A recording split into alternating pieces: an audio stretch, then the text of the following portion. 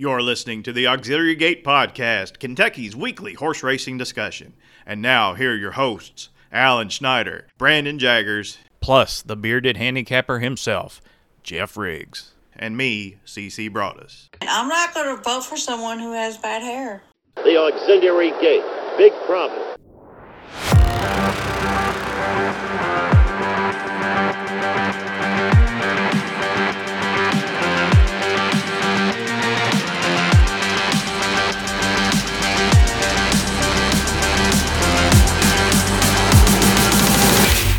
All right, here we go. Episode number 152 of the Auxiliary Gate Podcast, July 26th. And the weather's heating up just like the racing action. Sure. Joined by Alan Schneider as always. Alan, how are you doing? I'm good. I like the heat, brother. 99 degrees is pushing a little bit, right? I came on 94, 95. 99. 99's a little rough, but I'll manage. Like I said, it's what's supposed to be this weekend. So, if you've been following the news, you know there was a congressional hearing this morning, something to do with UFOs. But I'm sorry to report that our own Brandon Jaggers was abducted today by a UFO, and he will not be with us. I think numerous anal probes. And that was before he got on the UFO. Yeah, they promised to send him back because I think they rejected him for whatever reasons. Maybe just but we won't get into it. But to replace Brandon this evening is the bearded handicapper. We're going to claim him for our own now. The bearded handicapper, of course, is Jeff Riggs, Geoff Riggs, as I like to call him, because he spells his name funny. He spells his name wrong. But Jeff, how you doing, buddy? I'm doing great. Appreciate y'all tagging me in Brandon's absence. It's always good to hang out with you guys. Are you a righty or left? Are you a righty or lefty? Because we're bringing in the pinch hitter, so you're right-handed or left? You're lefty. I'm a righty, but I can hit switch. All right, that's good. Wow, that's clutch. Clutch, indeed. Jeff, you ever been abducted by a UFO? You ever seen a UFO? I have not seen a UFO. I've had more ghost experiences than alien experiences. Do tell.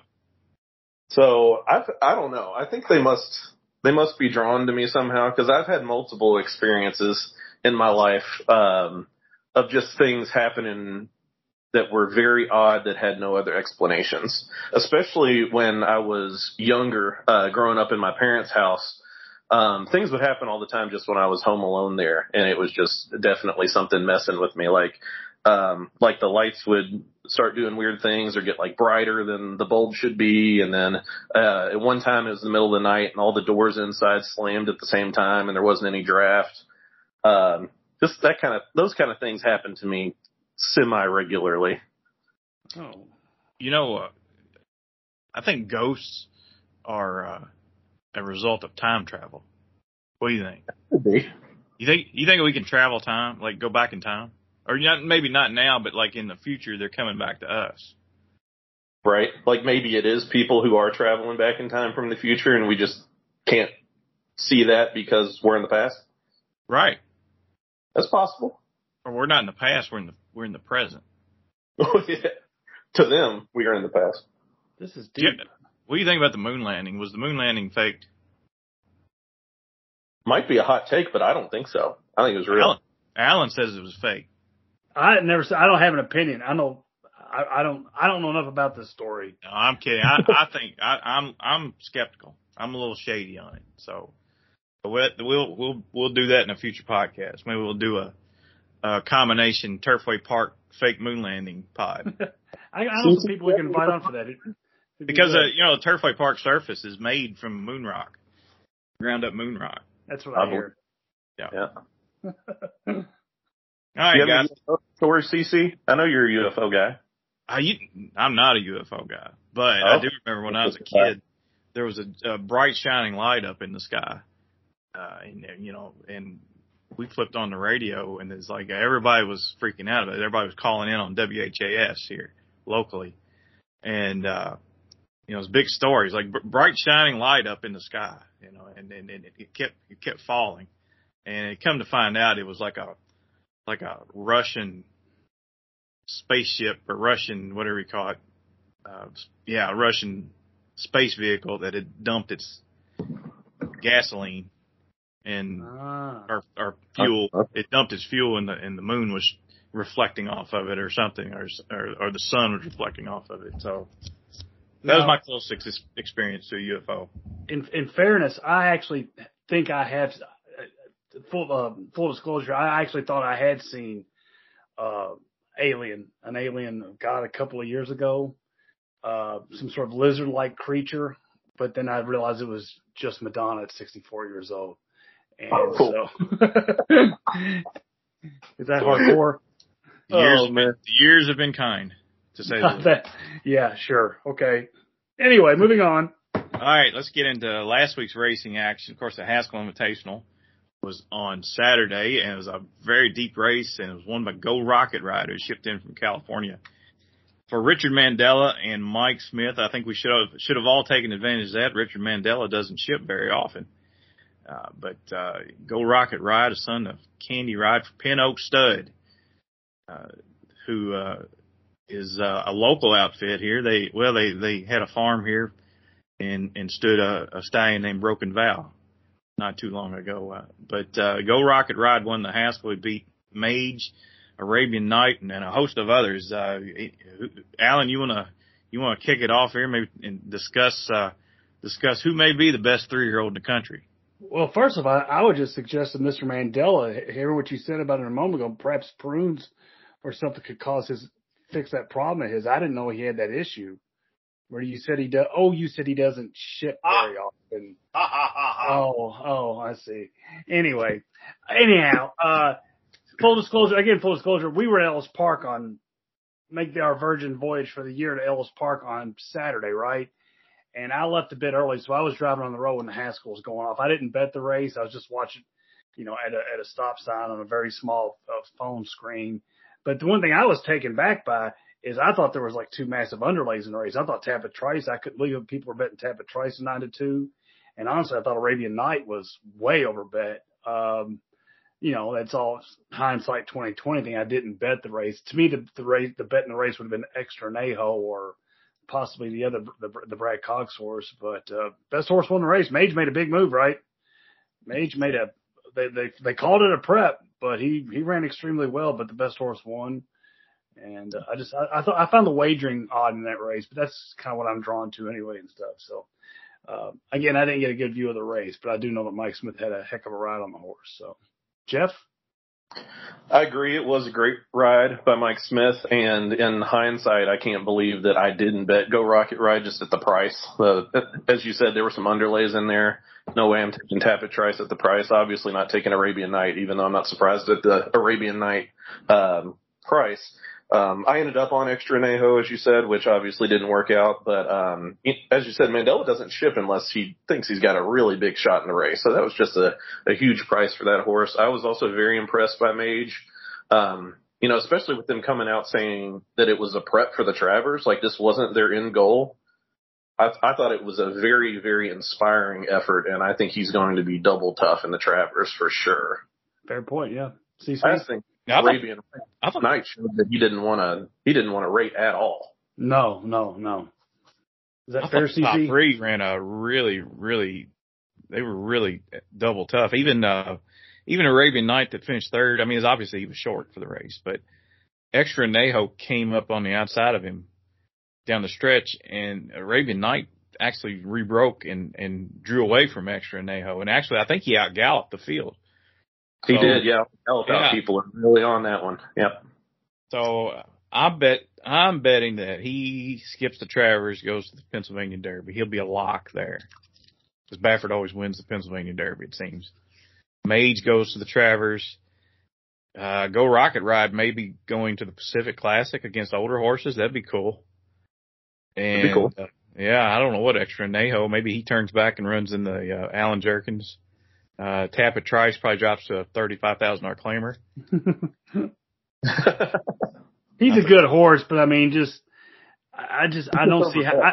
If any horse did not fit a race, it's Tapit Trice and a Haskell. I don't think Tapit Trice fits in a lot of races personally, but in the Haskell, that just is opposites attract right there. I just didn't understand that. But I'm not Todd Pletcher, so he's probably in the Haskell because the other horse is going to the Jim Dandy, and that's Forte, who proved me wrong in the Belmont. I was absolutely against him in the Belmont. He finished a nice second, and he shows up Saturday in the Jim Dandy, a 7-5 favorite.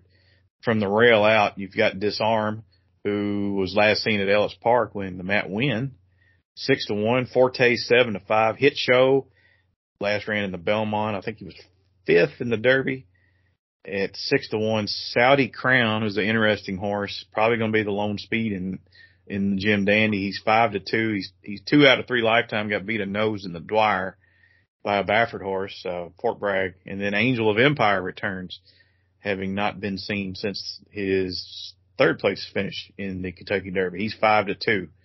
So not a very, it's a nice field, not a very, just, for a 5-horse field, it came up pretty strong. So it's going to be a fun race, but, any commentary on the Jim Dandy guys?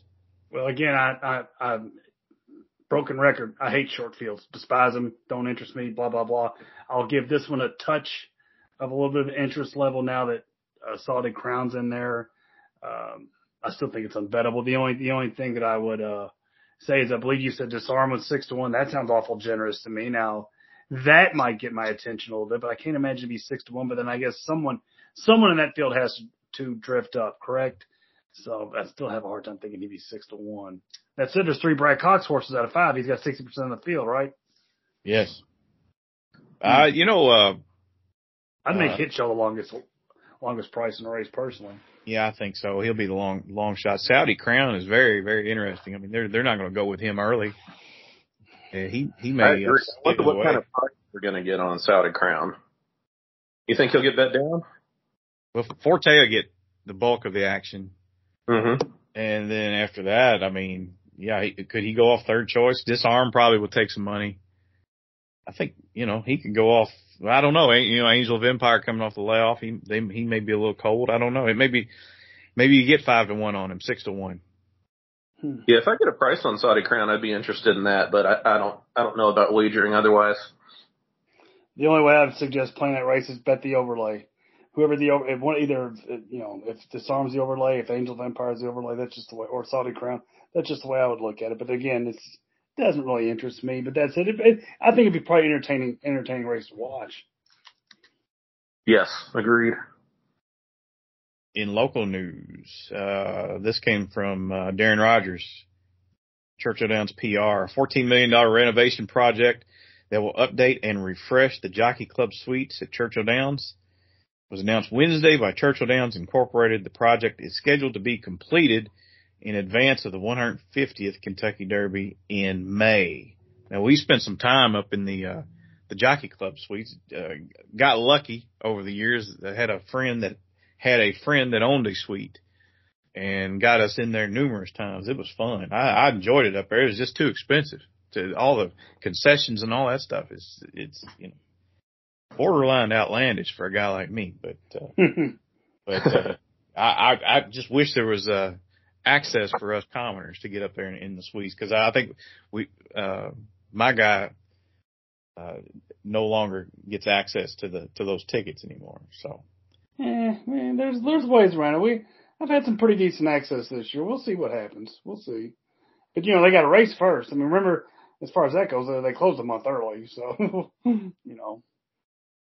Hey, speaking of local news real quick, if I could hone in for a second, we got to thank Jason Cook, who's our last guest on episode 151, correct? He had after having him on the podcast, such a good guy, he invited us for a cookout, and I was the one who was able to go, but let me tell you something, the man is well named. That man's well named for Jason Cook. He did it upright and stuff, so I wanted to thank Jason for that. It was awesome and such, so appreciate it, Jason.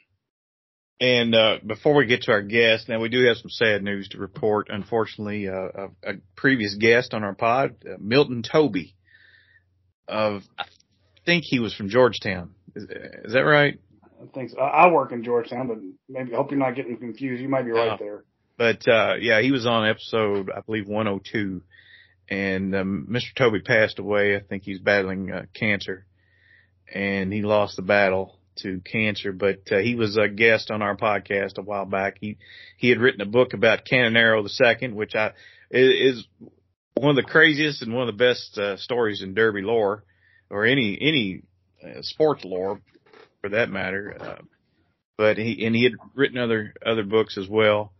But he's passed away. And if you get a chance, listen to number 102, I believe is the number. So yes, I looked it up today. It's from April 22nd of 2022. And it was fascinating listening to Mr. Toby, right? And the book, the story of Cannonero is amazing. I had no idea that we talked to Mr. Toby. So it was sad to hear it, but again, he's in the archives 102. Just search his name. If there's any guests you want to hear, simply search your name. If they knew the state of Kentucky, we probably had him on, but Milton Toby's definitely one you might want to check out in his honor. There's a chance Ellis cancels possibly this weekend. It's pretty hot.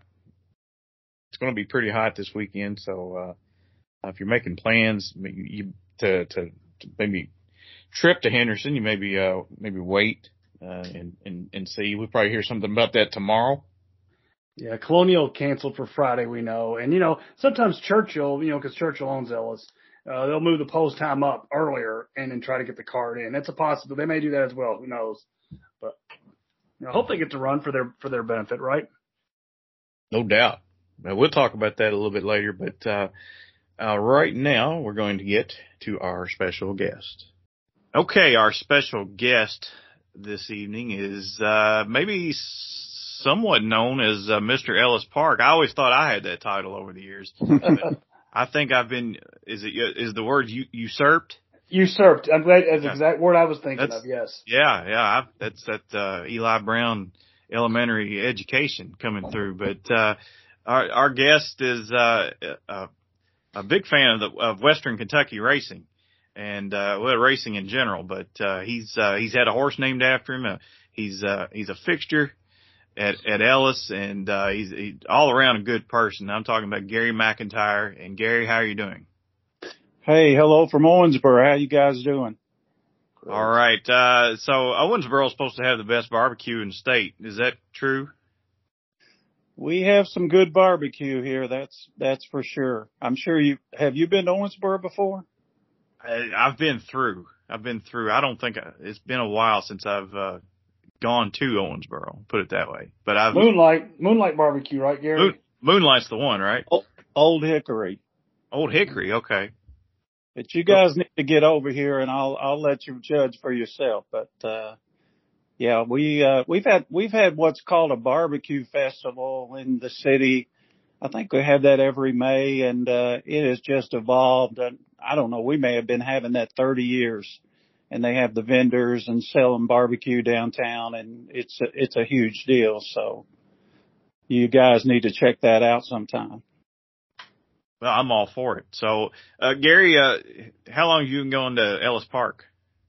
Gosh, I guess I started going as a child. Actually, I can remember being over there with family when I was 9, 10 years old. So, late 60s, and then in the early 70s, and, actually went with high school friends and people that we handicap with. My brother and I always went up to the racetrack a lot. Yeah, if you wanted to see the races, you had to go to the track back then. There was no simulcasting or, that was before the way we have it now with racing on the internet.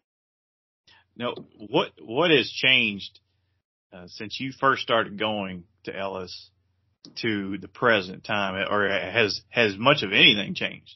No, the racetrack's 101 years old, and it's I think the clubhouse there, I think it was, memory serves me right, I think it was built in the early 60s, and and here we are in 2023. The grandstand is, I guess it's been there since day one, and one of the owners built the Sky Theater that sits above the main grandstand. Of course, we I think it was in '06, we lost, one of our auxiliary grandstands, Right. that was adjacent to the main grandstand when a tornado ripped through that, I think it was the 1st of November in '06 and killed 3 horses and damaged about 11 barns and, wasn't, the race meet wasn't going on, but I think there was over 150 horses on the backside when that came through there that night. Yeah, that was Churchill Downs owned that owned Ellis at the time. It was the first time they owned it. Yes, sir.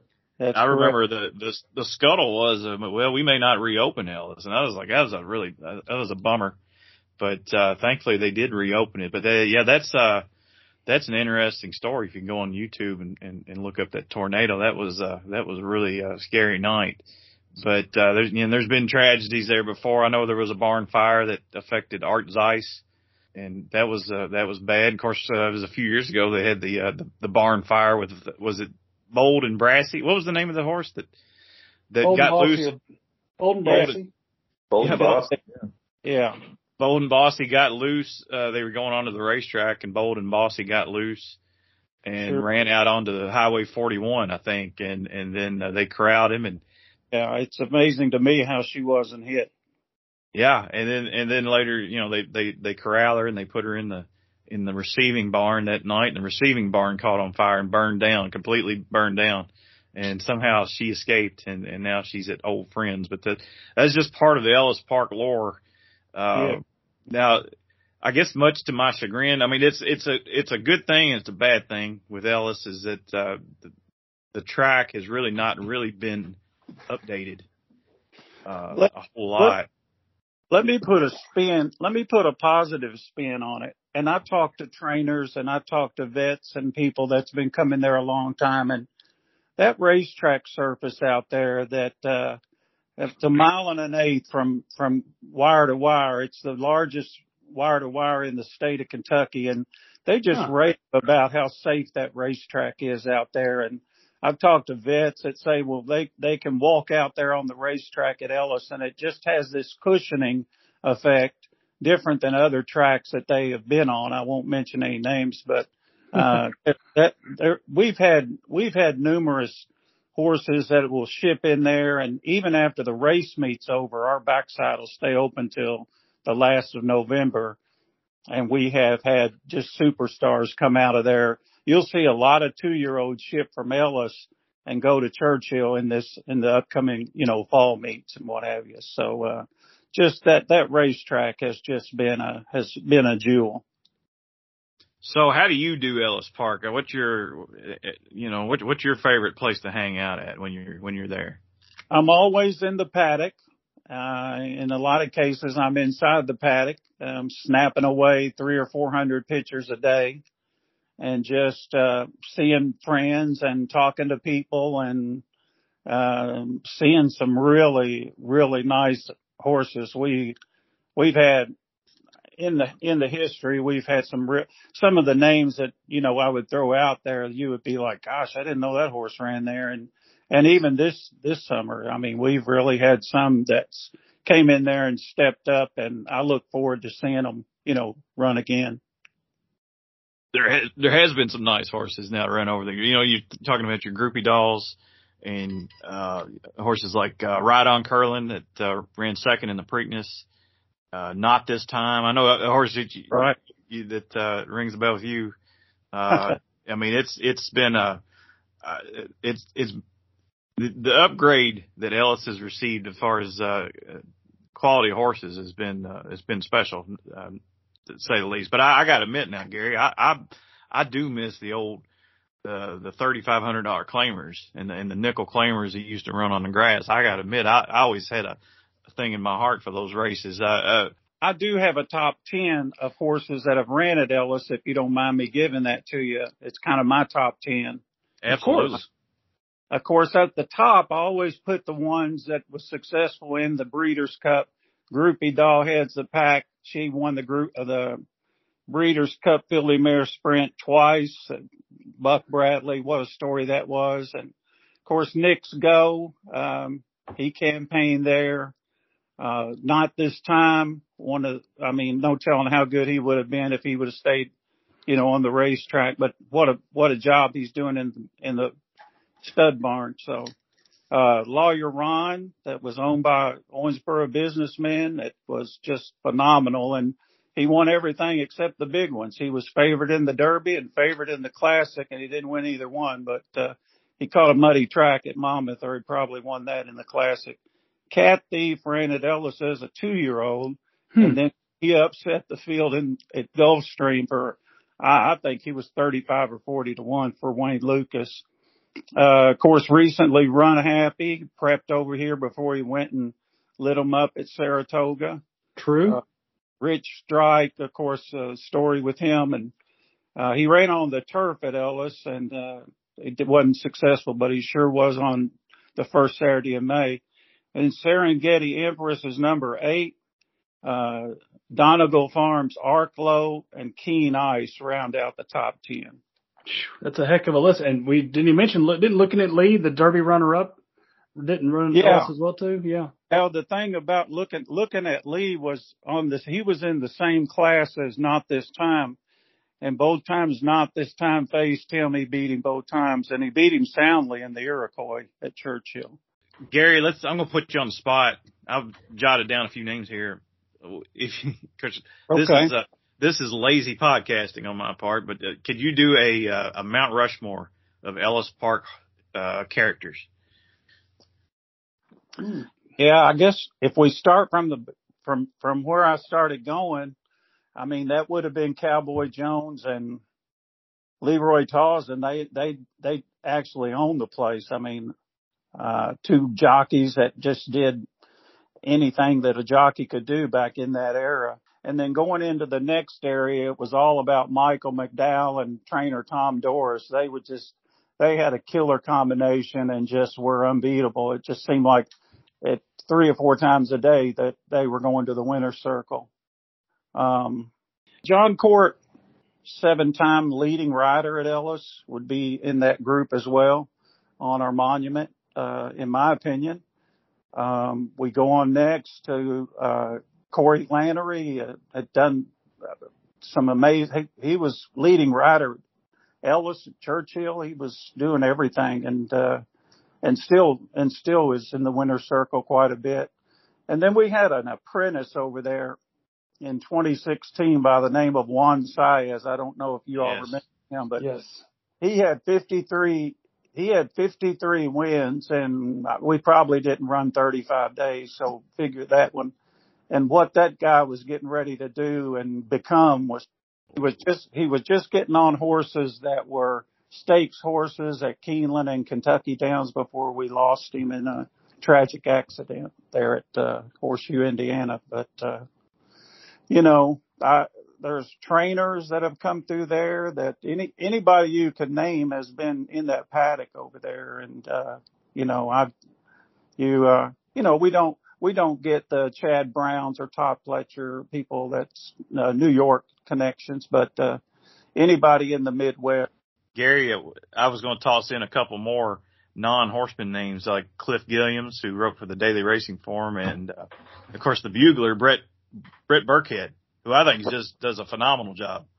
Yeah, he does. He's done it for a long time too, as a matter of fact. And yeah, Cliff Gilliams for sure. The guy we lost just a couple of years ago, Jeff Hall, was there. He was there with all 5 owners, and he definitely belongs. So yeah, there's been a lot of people that have made impacts on that racetrack, and we got some good things coming on the horizon over there. I think Matt Presley, the general manager, I've talked to him, and I think they've got some good things coming, and I'm excited about it. Okay, let's swing it around the horn to Alan. Yeah, I think we can add one more name to that list. I think we may have forgotten. I'm sure Luke Kreitbosch was. Yes.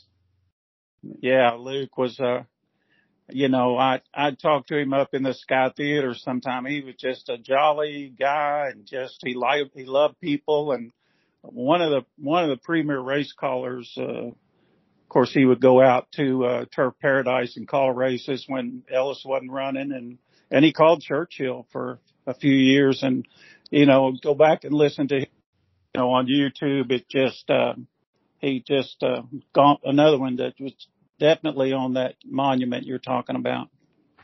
So, yeah, let me ask you, Gary. Number one, do you live in Henderson, Owensboro? Where exactly do you live? I lived in Owensboro. I'm sorry. And have you ever? I mean, I know you're a huge fan. You're like Mr. Ellis Park. You're almost like a walking dictionary with the racetrack that's been around for 100 years. Have you ever worked there in any formal capacity? I've never worked there. I've known a lot of people that work there, and everything I do is just out of my passion and stuff. And me and my brother, as we talk, it seems like we talk horses every day, either by texting or, it's just back in the day, you had to keep your own stable. We called it our stable, the horses that we follow. We didn't own any horses, but the horses that we saw come through, we would just write them down in a notebook, and we would do our own thing that way. And then we would watch for these horses to come up in the newspaper and in the entries. And, boys, things are so much easier today with virtual stables and what have you. So, just so people know, you're talking about your brother Stephen, correct? Give him a shout out. Yes. Who's older, you or Stephen?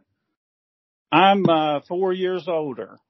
Okay, and so he's the baby, right?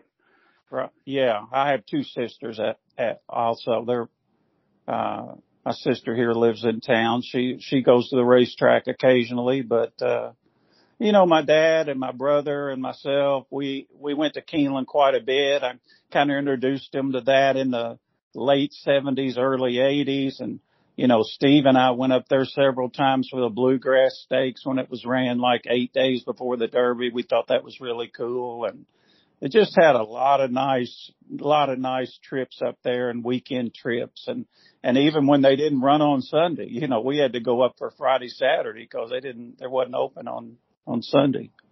But nothing beats Ellis, does it? Ellis is your home track, right? Yeah, I think that's why I said I lived in Henderson a while ago. It's kind of like my second home every summer. I generally go about half of the race days. I don't go every day, but I generally am there about half of the days. So let me ask you this, because as well documented, everyone knows Churchill had to end their meet abruptly due to some racetrack issues and such.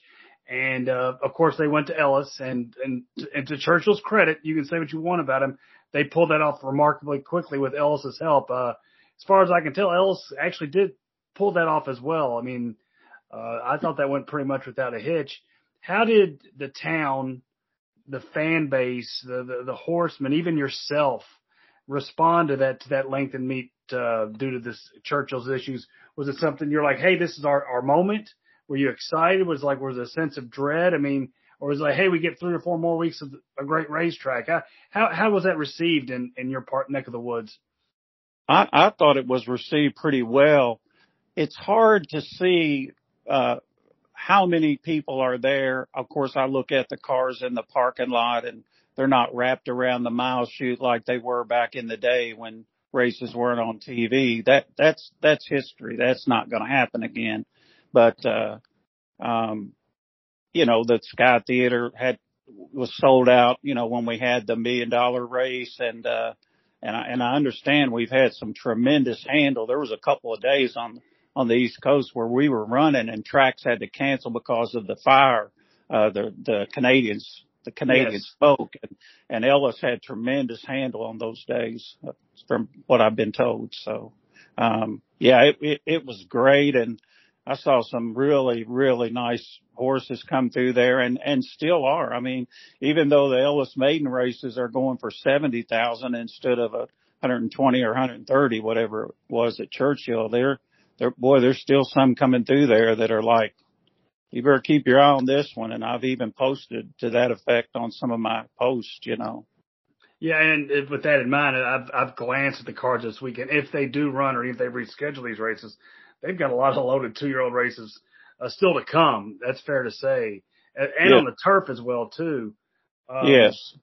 Let me ask you, I want to make sure that I get Jeff in here, but I did want to ask you one other thing. For someone who is a true Ellis believer, like you are, like Cece is, I mean, you guys live Ellis Park, right? What would be your selling points to those people around the country who only think that Saratoga and Del Mar are the only racetracks going on this year at this time of year? So those people who are less familiar to Ellis, what would be your selling point to help draw them in to say, look, this place rocks? Well, we're not ever going to beat Saratoga or Del Mar, Keeneland for that matter. Of course, we're not running when Keeneland is, but we've got in the first 2 weeks of August, we've got these Kentucky Downs at Ellis turf races that are going to be, I mean, if you look at the condition book, $200,000 races, or 6 of them. And then you get the winner. They're going to pay your fees down at Kentucky Downs. That's coming up the 5th and 6th of August. And then the very next weekend, I mean, you guys are thinking about coming down the 13th, which is on a Sunday. We're going to have 6 stakes races on that day with the juvenile, the debutante, the groupie doll, the Ellis Park Derby. There's a couple more, I think, the Cowboy Jones and that kind of stuff, like those cards of races, that attracts fans because those races will attract big, nice fields. And real quick, CC, who was the winner of the Cowboy Jones last year? Don't say anything, Gary, if you know off the top of your head, because we were there. I don't know. Wait. What? Oh, I do know, and I don't have to look it up. All right, go ahead, CC. What was the exact in the Cowboy Jones last year? Oh yeah. It was the guy that had Little Mike that owned Carlo Vaccarezza. I remember, and he held on and he beat Wes Willpower. Wes Willpower was second. Last Samurai was third. Injunction. There you go. Right, he's right, isn't he, Gary? Injunction. I think he's right. As far as what I think he's right, I think he's right. I was thinking about the Jeff Hall last year. I was thinking about Necker Island. Oh, yeah, Necker Island won the Jeff Hall. Race. That's the race I was thinking about. Nobody, and I mean nobody, was going to beat Injunction that day. He looked right? He was taking all kinds of money. It was like historic money. They came that to him. Should have been 6-1, probably 8-1, and he went off. Gosh, I mean, I had him in the pick 3. I think I had him in pick 4, and like he was the favorite in every one of those pools. So I didn't make anything. I thought I was making a smart play. Let's let Jeff get in here real quick. Is that okay, Jeff? You want to hop on in here with Mr. Ellis Park? Yeah, this is great. I feel like I'm getting an Ellis Park history lesson here. I appreciate you being on with us, Gary. I know you've talked about some of your favorite horses and people who've come through over the years. Do you have a favorite race or a couple favorite races that have really stood out to you? Gosh, there's been so many. There's been some that hair goes up on the back of your neck. You guys know what I'm talking about. Oh, yeah. Absolutely. When time opened up in the turn as a 2-year-old, I was like, man, this horse is something special. And he just, the rest is history, as they say. He was just, as they say, poetry in motion, and he was so well built and put together for a 2-year-old. But, there were races like that. We used to have a race every year called the Governor's Handicap, and we would get some, for the purses they were running for, we would get some really nice older horses in that race. I think I can remember a horse like Tiger Lure for the Foleys.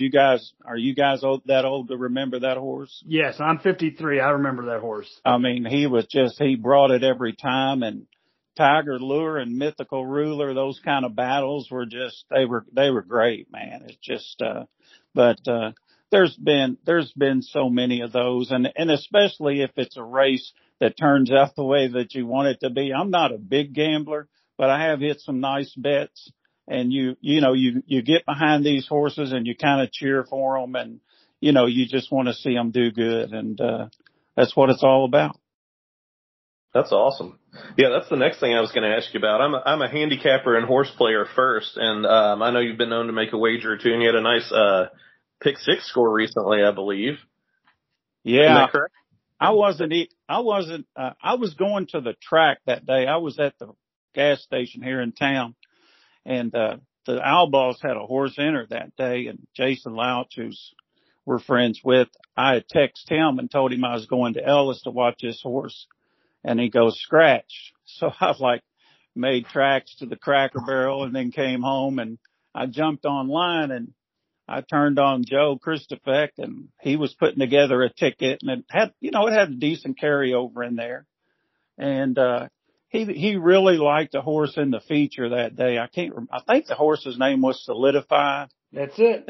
That went about 11 or 12 to 1. And I singled that horse in an $8 ticket, and I hit it for like 2,500. Wow. Awesome. And I told him, I said, man, all props to you, because I got that horse from your pre-show, and, he does such a great job. That whole Twin Spires, the team, Shap and Caitlin Free, they do a great job. It's hard to put your picks out there like what they do, but they do a heck of a job, I'll tell you. Preaching to the choir, buddy. Preaching to the choir. Yeah. Absolutely agree. And they have to put their picks in days beforehand, so they don't get the luxury of seeing scratches or seeing what the pools do or anything. So it's a tough job that they do. I agree. What I like about them, they do their homework. They always mention, hey, I watched this replay, and there's nothing better for me. I mean, you can look at a form till you're cross-eyed, but unless you actually go back and look at that race and look at that trip, it only takes a very short, you know what I'm saying? I know you guys probably do that as part of your handicapping, but that is so valuable, and it's just right there at your fingertips, man. It's watching those replays. Amen. I could not agree more. Absolutely.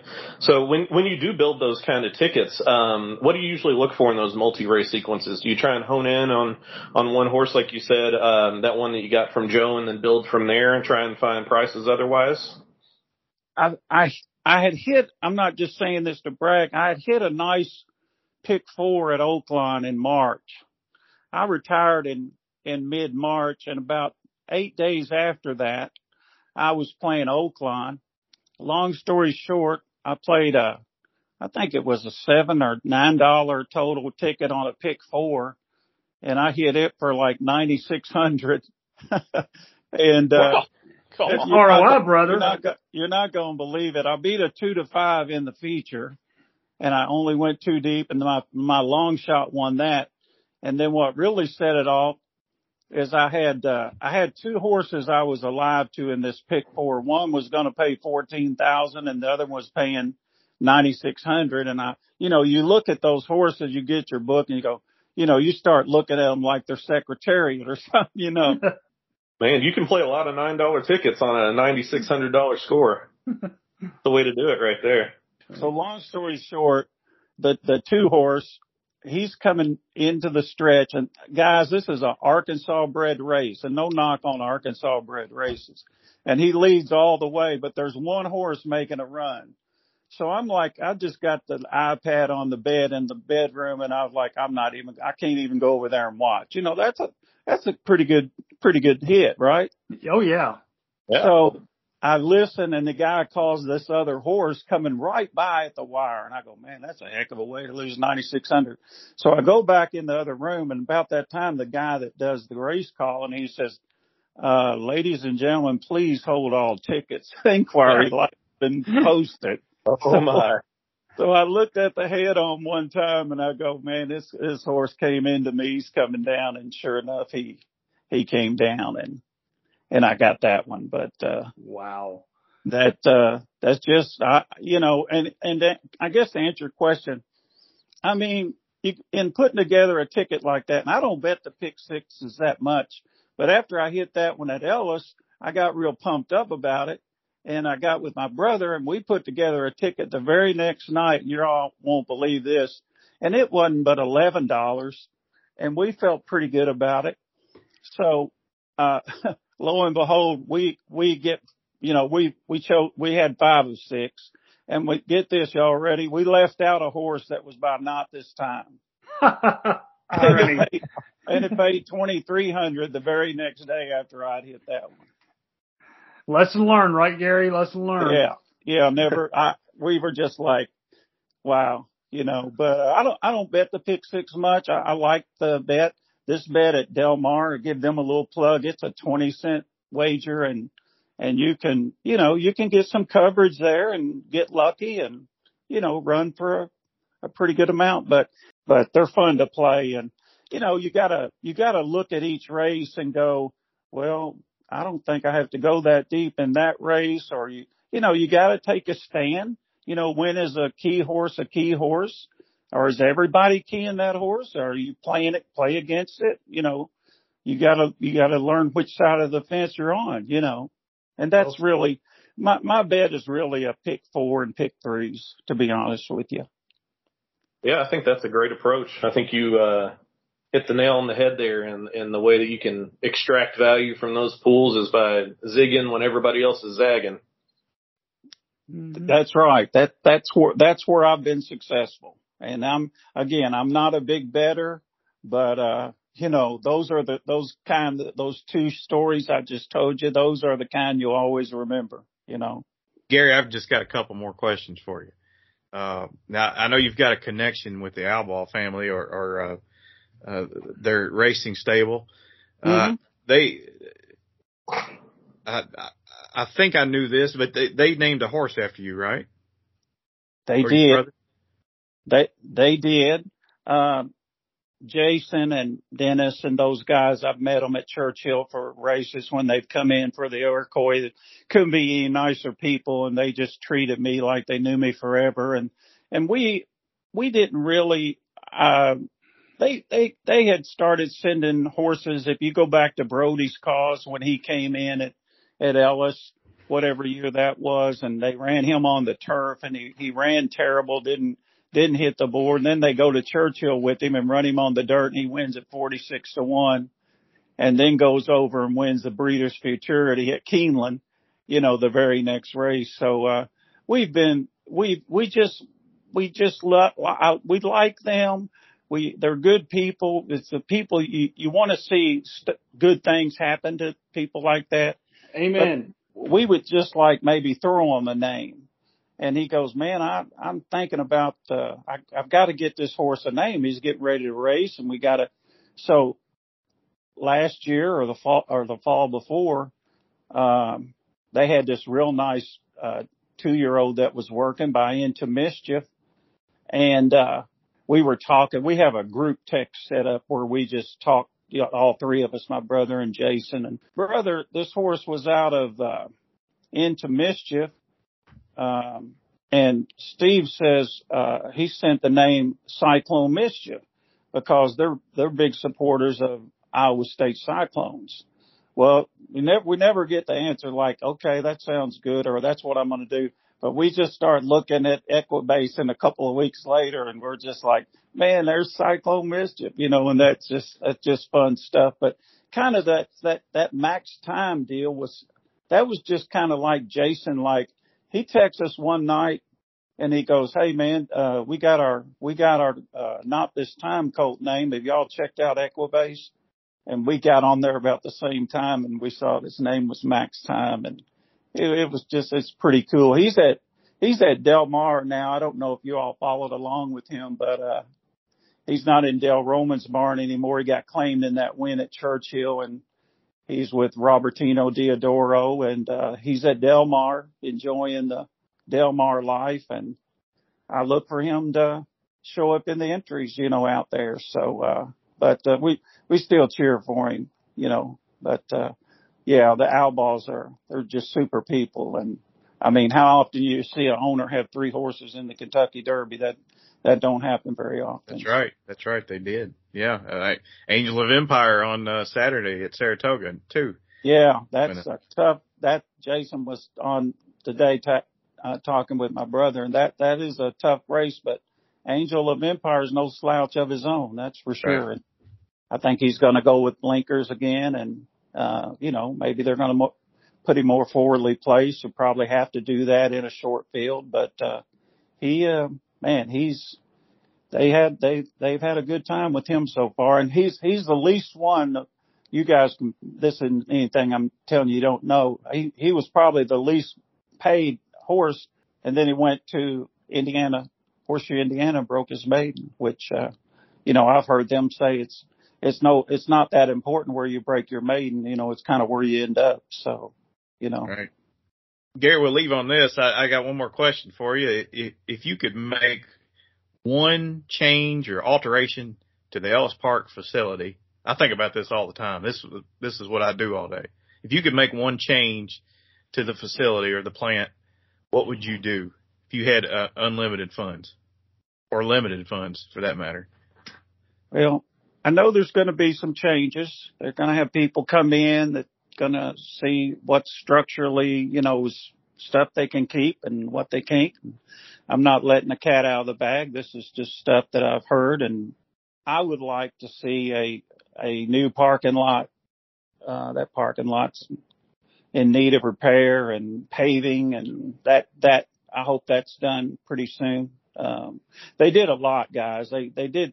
When Churchill bought it in September last year, they had to take care of some really major issues that we as racing fans, we can't see, plumbing issues and not necessarily sinks or stuff like that, but those had to be addressed right away. And, I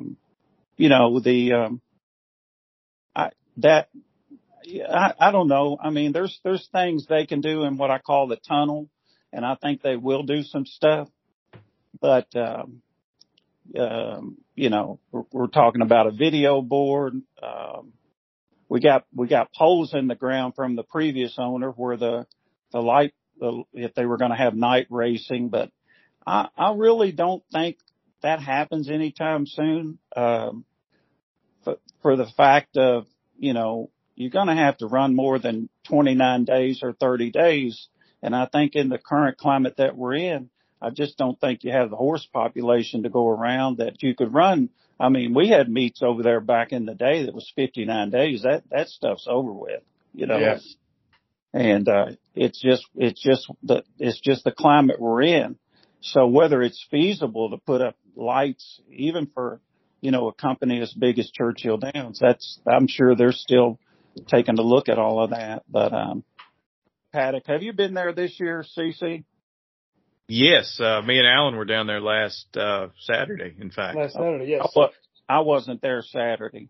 I think that tent area down there by the paddock. I think there's going to be something different done in that area. I don't know, to what extent, but we'll just have to see. We'll see we'll see some things happening. And, he tells the fans that, here's what things are going to happen after the meeting. These people are like, oh, we've heard that before, but they just need to give Churchill the benefit of the doubt and let time, where that they can get in there and do some things that they need to do. And I think next year at the race meet, you're going to see quite a few different things. Awesome. Outstanding. Well, I can't wait. So, Ellis Park means a lot to us. So, we look forward to the future because I think, the people down there really support the product and hopefully Ellis Park be a mainstay for years to come. So, I hope you guys, I want to formally invite all three of you guys to come down there and, and look me up. I'll come on a Sunday because I'll buy you the cheap, the cheap food. Dollar hot dogs. Yeah. There you go. Yeah. Dollar hot dogs, dollar chips. Me, big spender. I'd love to. I need to get back. I want to get back. I enjoyed it last week and I'll always enjoy it. I really do. Well, let me know when you guys are coming and I'll make it plans to be there for sure. So you got it. All right. Definitely. Okay. Appreciate it. Okay, Gary, we appreciate your time. We appreciate you, everything you do. You're a good friend. You're a good person. And, like I said, we'll hunt you down next time we're down in Henderson and looking forward to it. Hey, that sounds like a plan. Let's do it. You got Okay. it, Gary. That's Gary McIntyre from Owensboro, Kentucky. Big Ellis Park fan. Okay. That was Gary McIntyre. Mr. Ellis Park. bums me out. I really wanted that title, but I think he probably deserves a little bit more than I do. I think he gets down there way more than I do. Yeah, he is. He could also be termed Mr. Nice Guy too, right? I mean, that man is genuinely nice, and we talk about this a lot. And tell me if I'm right, Jeff, that he genuinely loves Ellis Park. I mean, he's protective of it, right? And it means a lot to him. It's meant a lot to him to his life. You could really sense that, couldn't you, Jeff? Absolutely. You could feel it. I think he deserves both of those titles, to tell you the truth. I had a great time just hearing all of the lore and the history, and he's just an encyclopedia of information about Ellis. We can let CC be like the vice president of Ellis Park, like the Kamala Harris. Yeah, he could be something. What do you think about? If I'm vice president, though, I'm going to put a giant bar right there between the grandstand and the paddock. There's going to be a long bar, and there's going to be like 50 big-ass fans. And then there's going to be a second floor, and then you can actually see the racetrack from the second floor. You can go up there, and there'll be a bar up there, too. And you can oversee the paddock and the racetrack. Say, they should let me do this. They should let me design this. Okay. I don't know who I need to talk to. We're going to get this done. But anyway, that's for another time, I guess. But anyway, before we go, I want to talk about this horse, Hear My Song. And I did not realize this, but the owner of Hear My Song, Nathan Hayden, is, I believe, a Henderson, Kentucky native. That was his home track. And same with the trainer, Billy Stinson. The horse won the Jeff Hall Stakes. Now, Hear My Song, prior to that, I think had run fourth on Derby Day in the, I don't even know what it's called now, the Churchill Downs Handicap behind Cody's Wish. And then prior to that, he won the Commonwealth at Keeneland. So his horse is a grade stakes winner. It was an exciting race. He held off Old Bezos from the Foley barn. But Hear My Song is a great horse. Nathan Hayden owns the horse. We're going to try to get him next week. I'm going to work on this because it's a great story. I think he bred the horse. I think he may have bred the horse in Western Kentucky too, which is cool. That'd make him a 270 bred. But you should have seen the winner's circle after the race. Everybody, it was full. There must have been probably 75 people taking. There are a lot of Hear My Song T-shirts that we saw walking around. A lot of green and orange T-shirts walking around Ellis Park. Didn't really realize that till after the race, but that's a cool horse, and he's not well bred by any stretch, but he's a hard trier, and he runs his race every single time, which is what more could you ask from a horse? Did you get to see the race, Jeff? I did, yeah. He's a fun horse to watch. He's so consistent. He's got that tactical speed, and he puts in 100% effort every single time. It's an easy horse to root for. I just love the race in general because I really like Hear My Song as a horse, and I also really like Old Bezos, and it was good to see him come back with a really nice performance as well. I think both of them are very promising moving forward, and I can't wait to see where they go from here. Yeah, Old Bezos' credit, it was like, I think the narrative was, and it was a deserved narrative, that maybe it might be he's coming back off the left, might be a tad short. He made a hell of a run at Hear My Song, who probably tripped out in the race, in all fairness. Now, Hear My Song did hold him semi-safe, pseudo-safe, but I thought both horses ran extremely well. I don't know what the numbers came back, but as you said, Jeff, both those horses are players in the sprint game, particularly in this part of the country, but perhaps even beyond. So, and Hear My Song runs well in the Turfway synthetic as well too. So the horses takes his race anywhere. Definitely. Last thing I want to cover, and I meant to ask Gary when we were recording, and I forgot, and we covered it after we were recording, but I told you, Alan. Yes, you did. Back a few years ago, Toby Keith was at Ellis Park. One of his horses was running, and he tried to get into the turf club with jeans on, and whoever was running the turf club at the time denied Toby Keith entrance to the turf club at Ellis Park. Ellis Park has a turf club, by the way. Ellis Park has a turf club.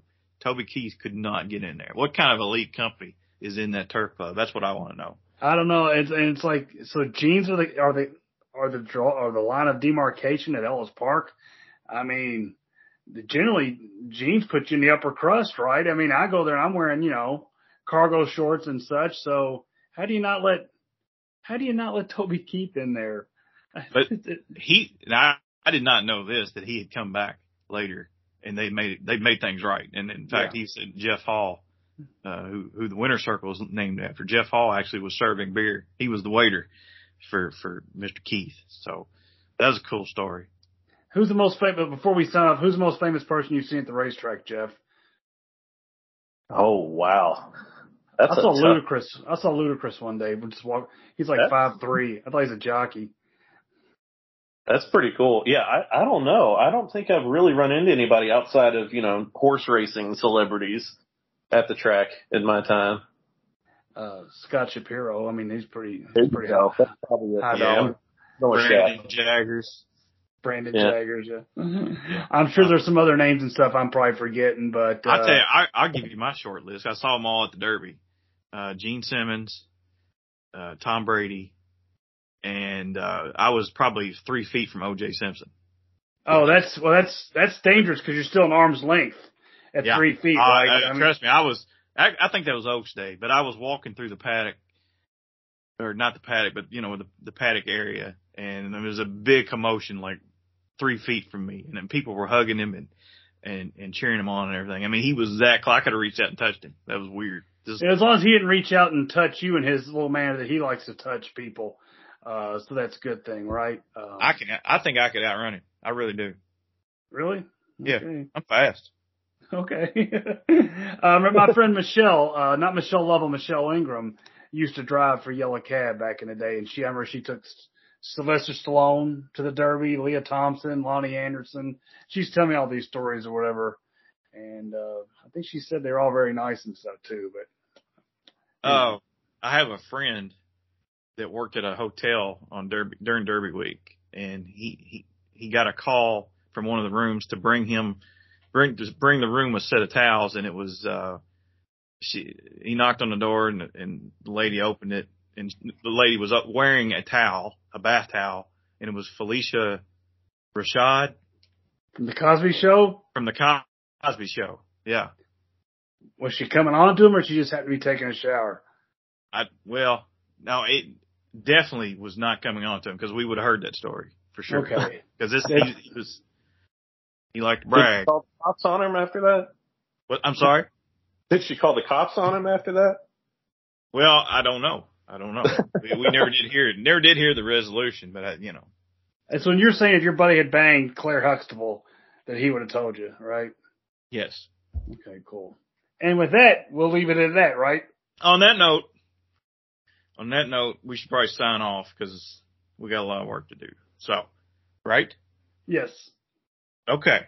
On behalf of Gary McIntyre, King of Ellis Park, and Brandon Jaggers, who's somewhere floating in the atmosphere with an anal probe, and Jeff Riggs, the bearded handicapper. Thank you, Jeff, for joining us.